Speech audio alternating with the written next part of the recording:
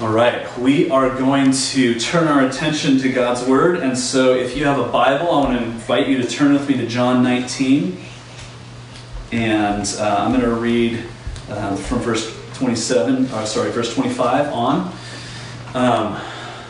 For the sake of my attention span, could we in this room sit still? I'm sorry, I'm getting distracted. Everybody else, you're doing great. Thank you. We are in a series where we are looking at the last words of Jesus from the cross. As Jesus hangs on the cross, he utters kind of 7 final statements. And so we are looking at the third of those this morning. And so let me invite you to stand with me in your living room, in your pajamas, wherever you find yourself now, as we give our attention to God's Word. John 19, starting at verse 25. In my Bible, that's on page 905. I have no idea if that helps you out at all. Let's read God's Word. It says this, "But standing by the cross of Jesus were his mother and his mother's sister, Mary the wife of Clopas, and Mary Magdalene. When Jesus saw his mother and the disciple whom he loved," that's John, the author of this gospel, doesn't identify himself by name, but he calls himself the disciple who Jesus loved. So when Jesus saw his mother and the disciple whom he loved standing nearby, he said to his mother, "Woman, behold your son." And then he said to the disciple, "Behold your mother." And from that hour, the disciple took her to his own home. And this is God's Word. You may be seated.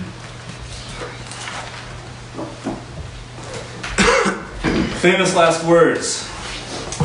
I would like to thank the Academy for my Lifetime Achievement Award that I will eventually get. These are the final words of Donald O'Connor. Donald O'Connor is perhaps not a household name, but he was a famous singer, dancer, and actor in the 40s, 50s, and 60s. He probably most famously was in Singing in the Rain, where he rather remarkably tap danced and did a couple backflips off of a wall. He was actually supposed to be in White Christmas, I think, with Bing Crosby, but he got pneumonia, and so he was replaced by somebody else at the last minute. But a prolific movie star. In the 60s, he was honored with 2, not just 1, but 2 stars on the Hollywood Walk of Fame. He was that well known. Show business was his life, and he believed that it would bring him happiness in life and significance, and leave and shape his legacy. And so, even as he faced death, his thoughts were still about what he wanted to achieve in life, about his legacy. And so, his final words on his deathbed, he said, "I would like to thank the Academy for my Lifetime Achievement Award that I will eventually get." He died, I think, in the early 2000s and has still not been honored with a Lifetime Achievement Award by the Academy of Motion Pictures. Well, we're looking at the famous last words of Jesus, these 7 sayings of Jesus from the cross. And this statement from Jesus, I think if we're honest, is really quite strange. And I think that if we don't pause to ask, what is Jesus saying here, we run the risk of just rushing right past it, saying, that was really weird. Why in his final moments is Jesus entrusting the care of his mother, Mary, to one of his best friends and faithful followers? My hunch is that for people who, maybe if you don't consider yourself a Christian, or you are not a person who's been in church very regularly, or if you're the sort of person who doesn't read the Bible regularly, that you probably often encounter Jesus' words and think, that's really strange. That's really shocking. What is he saying? But for people who do go to church frequently, myself included, I would say, we can get to the point where the words of Jesus seem very familiar. And when we encounter words of Jesus that don't make sense, we don't really take the time to understand what they mean, and we just rush past them. We rarely get to the point where Jesus' words surprise us. And so it might be easy to rush past these words and miss what Jesus is saying, but I want you to take Jesus' words seriously. Jesus occasionally makes statements that are really shocking. and if we want to take Jesus at his word, and if we want to be people who claim to be followers of Jesus, we need to take a moment to pause and say, what in the world is Jesus saying here? What in the world is Jesus saying here? And so it's important for us to slow down and consider what Jesus' words might mean when they run counter to the ways that we've come to think about him. And what I want to suggest to you today is that just as Donald O'Connor gets to the end of his life and his thoughts go to his own legacy, in a similar way, Jesus at the end of his life is speaking about his own legacy. But unlike Donald O'Connor, Jesus isn't thinking of his own glory and reputation. Jesus is rather thinking about his mission and his people, and how the mission, this vision of the kingdom of God that Jesus has enacted in his life is going to continue on after his death. And so in other words, this is what Jesus is doing here. He is establishing his church as the new family. And that's really the one point that I want to make this morning. Jesus is saying here that home is not where your relatives are. Home is where God's people are. Jesus is establishing his church as the new family, the new humanity, the new people of God. And I realize that that's probably not very clear at first when we read what Jesus is saying. So let me unpack what he's saying here. And fundamental to understanding what he's saying is the conviction that he's got to be saying something. He's not just randomly babbling some words at the end of his life. And so if he means something, what does he actually mean?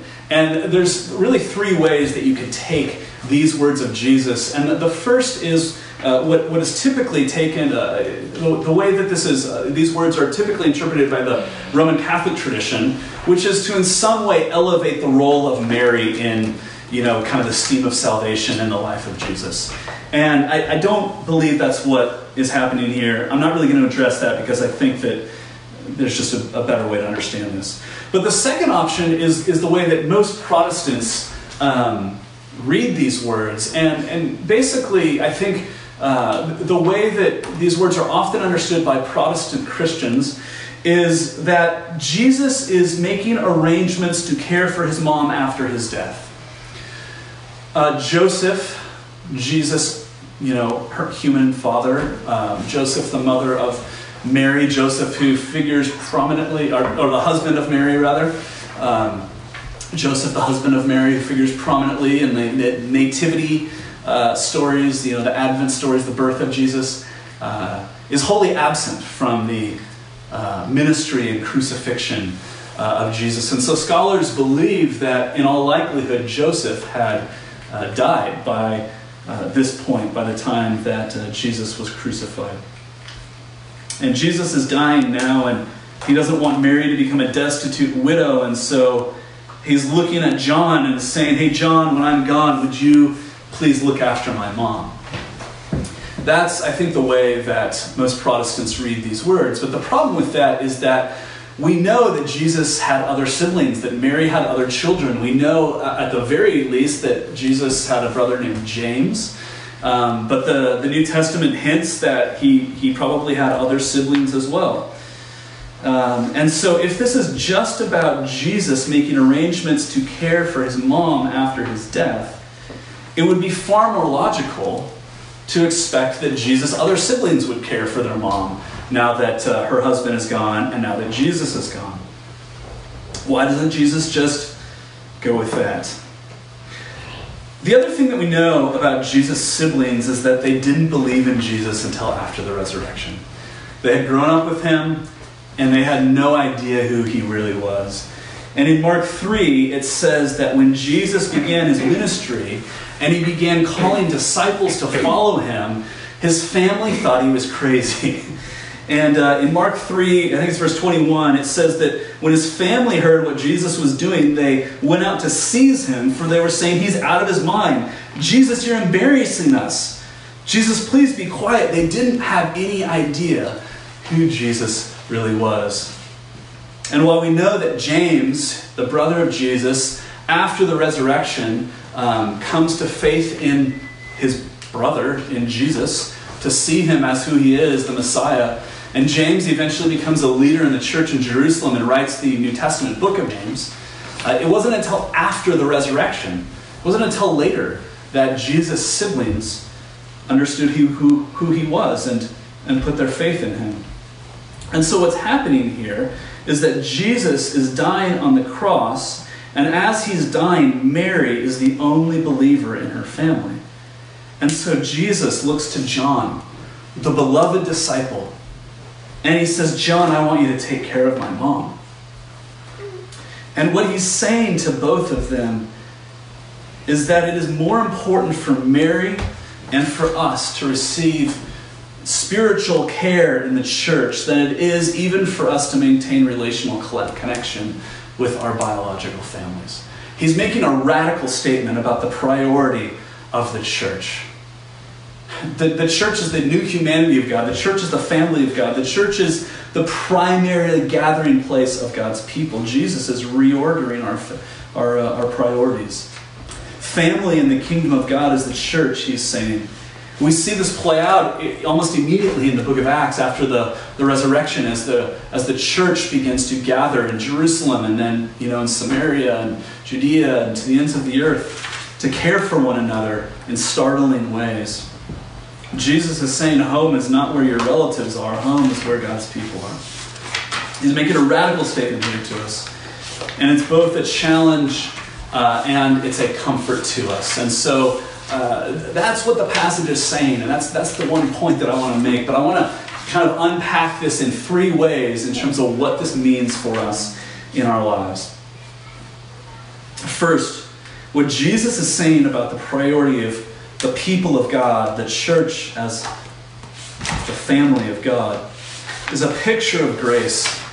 It's a picture of the grace of God that comes to us undeserved, because what it says to us is that no matter what we've done or where we've come from, we enter God's family apart from bloodlines. That pedigree does not get you into the family of God. Your background does not get you into the family of God. Nothing you do, nothing that you are, no privileged birth earns you a place in God's kingdom. But the inverse is also true. There is no birth that excludes you from the kingdom of God either. Not even Mary can claim to be a child of God through her biological connection to Jesus. It is purely of grace. We receive God's favor not through our own efforts and not through biology or through blood. We receive God's favor through adoption. Through adoption into the family of God. The only Son of God lived the life that we should have lived. And here we see him on the cross dying the death that we deserved. And he did all of this on your behalf in your place. And what that means for you is that you do not have to relate to God as an orphan.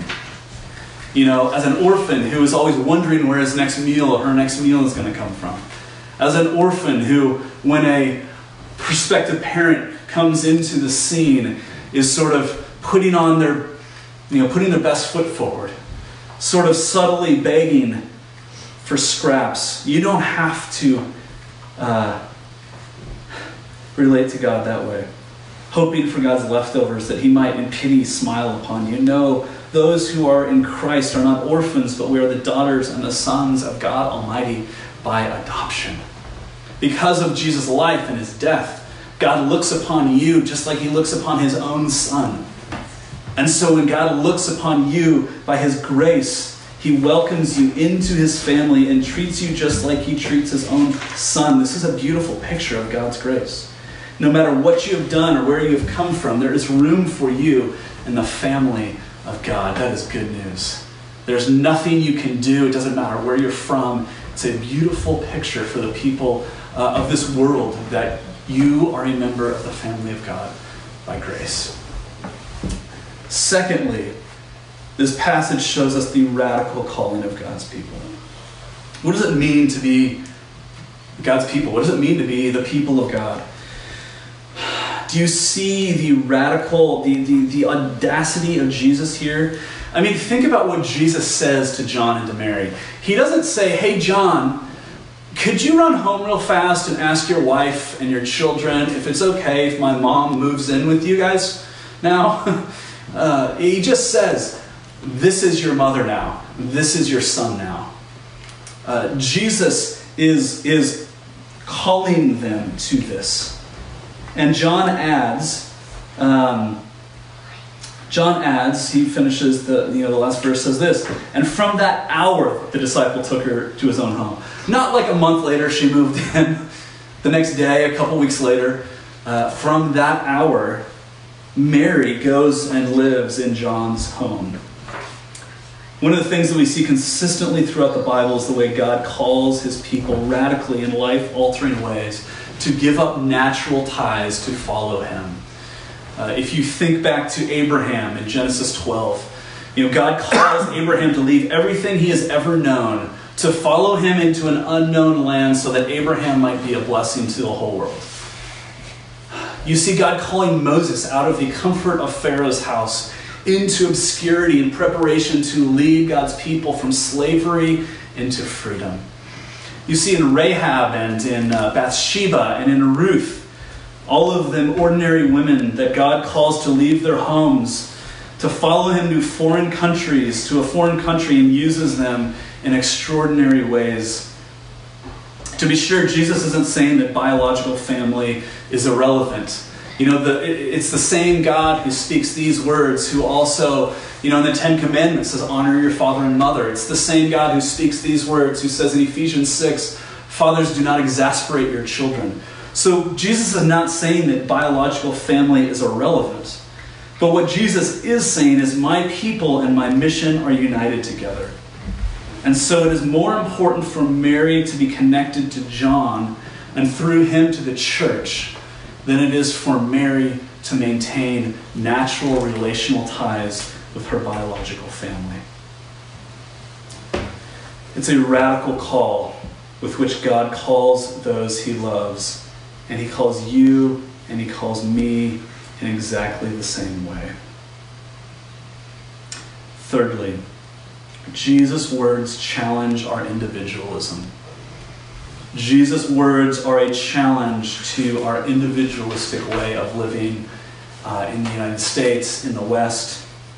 This is telling us that what ultimately defines us is not the recognition that we receive in this life or that we hope to be bestowed upon us after death. But the thing that defines us is our connection to God through Jesus Christ. That is what defines you as a person. So for individualistic Americans, this reshapes our priorities, because I think that for individualistic Americans, those of us who are Christians would say, my priorities look something like this. God, of course, we would say he's at the top. And then family, and then church, maybe church is further down the list. But something like that. But the priorities of the kingdom look like this. Love God with all that you are. Love your neighbor as yourself. And then think about yourself. God, neighbor, then self. Those are the kingdom priorities. Tim Chester, in his book, Total Church, he says this. He says, the prevailing view of life today is that of an individual standing on his or her own, heroically juggling various responsibilities, family, friendships, career, leisure, chores, decisions, and money. We could also add social responsibilities like political activities, campaigning organizations, community groups, and school associations. From time to time, the pressure overwhelms us and we drop one or more of the balls. All too often, says Tim Chester, the church becomes one of those balls that we drop. He suggests that rather than thinking of our lives as a juggling act where we're trying to keep all of these things in check, or I like to think of it as a game of whack-a-mole where we're just taking care of whatever it is that's popping up before us at the moment. Rather than thinking of our lives as a juggling act, this passage invites us to think of our lives like a wheel, where the various activities of our lives are like spokes on a wheel, and Jesus and his body, the church, is the hub at the center that holds everything together. I don't know if you saw this a couple of weeks ago. David Brooks, the author and New York Times columnist, that might have gotten tweaked. I don't know. We're okay. Still with me? We're good. David Brooks, the New York Times columnist and an author, published an article in The Atlantic titled "The Nuclear Family Was a Mistake." It's a fairly dramatic headline. I don't know if you read this article. It's fascinating. It's long. It's worth your time. But in this article, he says that the image of what we think of as the ideal family, mother, father, 2.5 kids, and a white picket fence, that's the image that we've come to think of as sort of the ideal picture of family. That image was really only a realistic norm in Western culture for a very, very short period of time. From 1950 to about 1965 was the only time that was the dominant model of family. Before that time, he says people lived in more like a clan or an extended family where you would have grandparents and cousins and aunts and uncles sort of geographically living in a similar place, and it created a network where if you lost a job, there was always somebody there to care for you. That's the way people lived prior to World War II. And then post-1965, we now live in an altogether different place. Again, for a very short period of history, that was the dominant model. But the traditional nuclear family is no longer the primary model. David Brooks reports that today less than 1/3 of Americans live in a traditional two-parent nuclear family. And so for all the good that the family values movement did in the 80s and early 90s, perhaps one of the unintended consequences is that it contributed to the idolization of our children. So that's the challenge of this passage. But here's the comfort. Here's the good news. The reality is that we don't live in that world. That fewer and fewer of us live in that, what we think of as the ideal sort of a family. And while some of us would say that we had a great family growing up, for many of us that's simply not the case. In Generation X, we have almost an entire generation who has not had that experience. An entire generation who largely were raised as latchkey kids, watching MTV while their parents were at work. A generation who now feels forgotten and overlooked, sandwiched between two much larger generations, and a generation that is longing for something that connects them. A generation, a people, a nation who feel spiritually homeless. And to those who feel spiritually homeless, the words of Jesus come as a breath of fresh air. The words of Jesus come and tell us that God is a host and he is welcoming you to his feast. The words of Jesus come and say that God is a father who welcomes you into his family, not as an observer, not as a guest, not as somebody spending, a meal together, but he welcomes you into his family as his child. So let me finish with this. All of this is incredibly relevant in a time of social distancing, isn't it? In a time when, through no choices of our own, we are isolated. Because what we're discovering is that there will be consequences to the coronavirus crisis beyond just the health impact. Where the economic impact may be severe, where we are living with massive uncertainty and it's exhausting, where the emotional impact of living in this world is profound. And friends, what I want you to hear is you don't have to go through this alone. You don't have to go through this alone. Jesus is with you, and he has sent his Spirit to live in you and to make the presence of God tangible in your life. Really, what I'm talking about when I invite you to consider doing emotionally healthy spirituality with us is we want to equip you to experience the presence of God in the moment by moment of your life. And so if you're the sort of person like I have been for most of my life, who knows true things about God and yet doesn't often know God, doesn't experience God, this is such an important resource for you to take advantage of.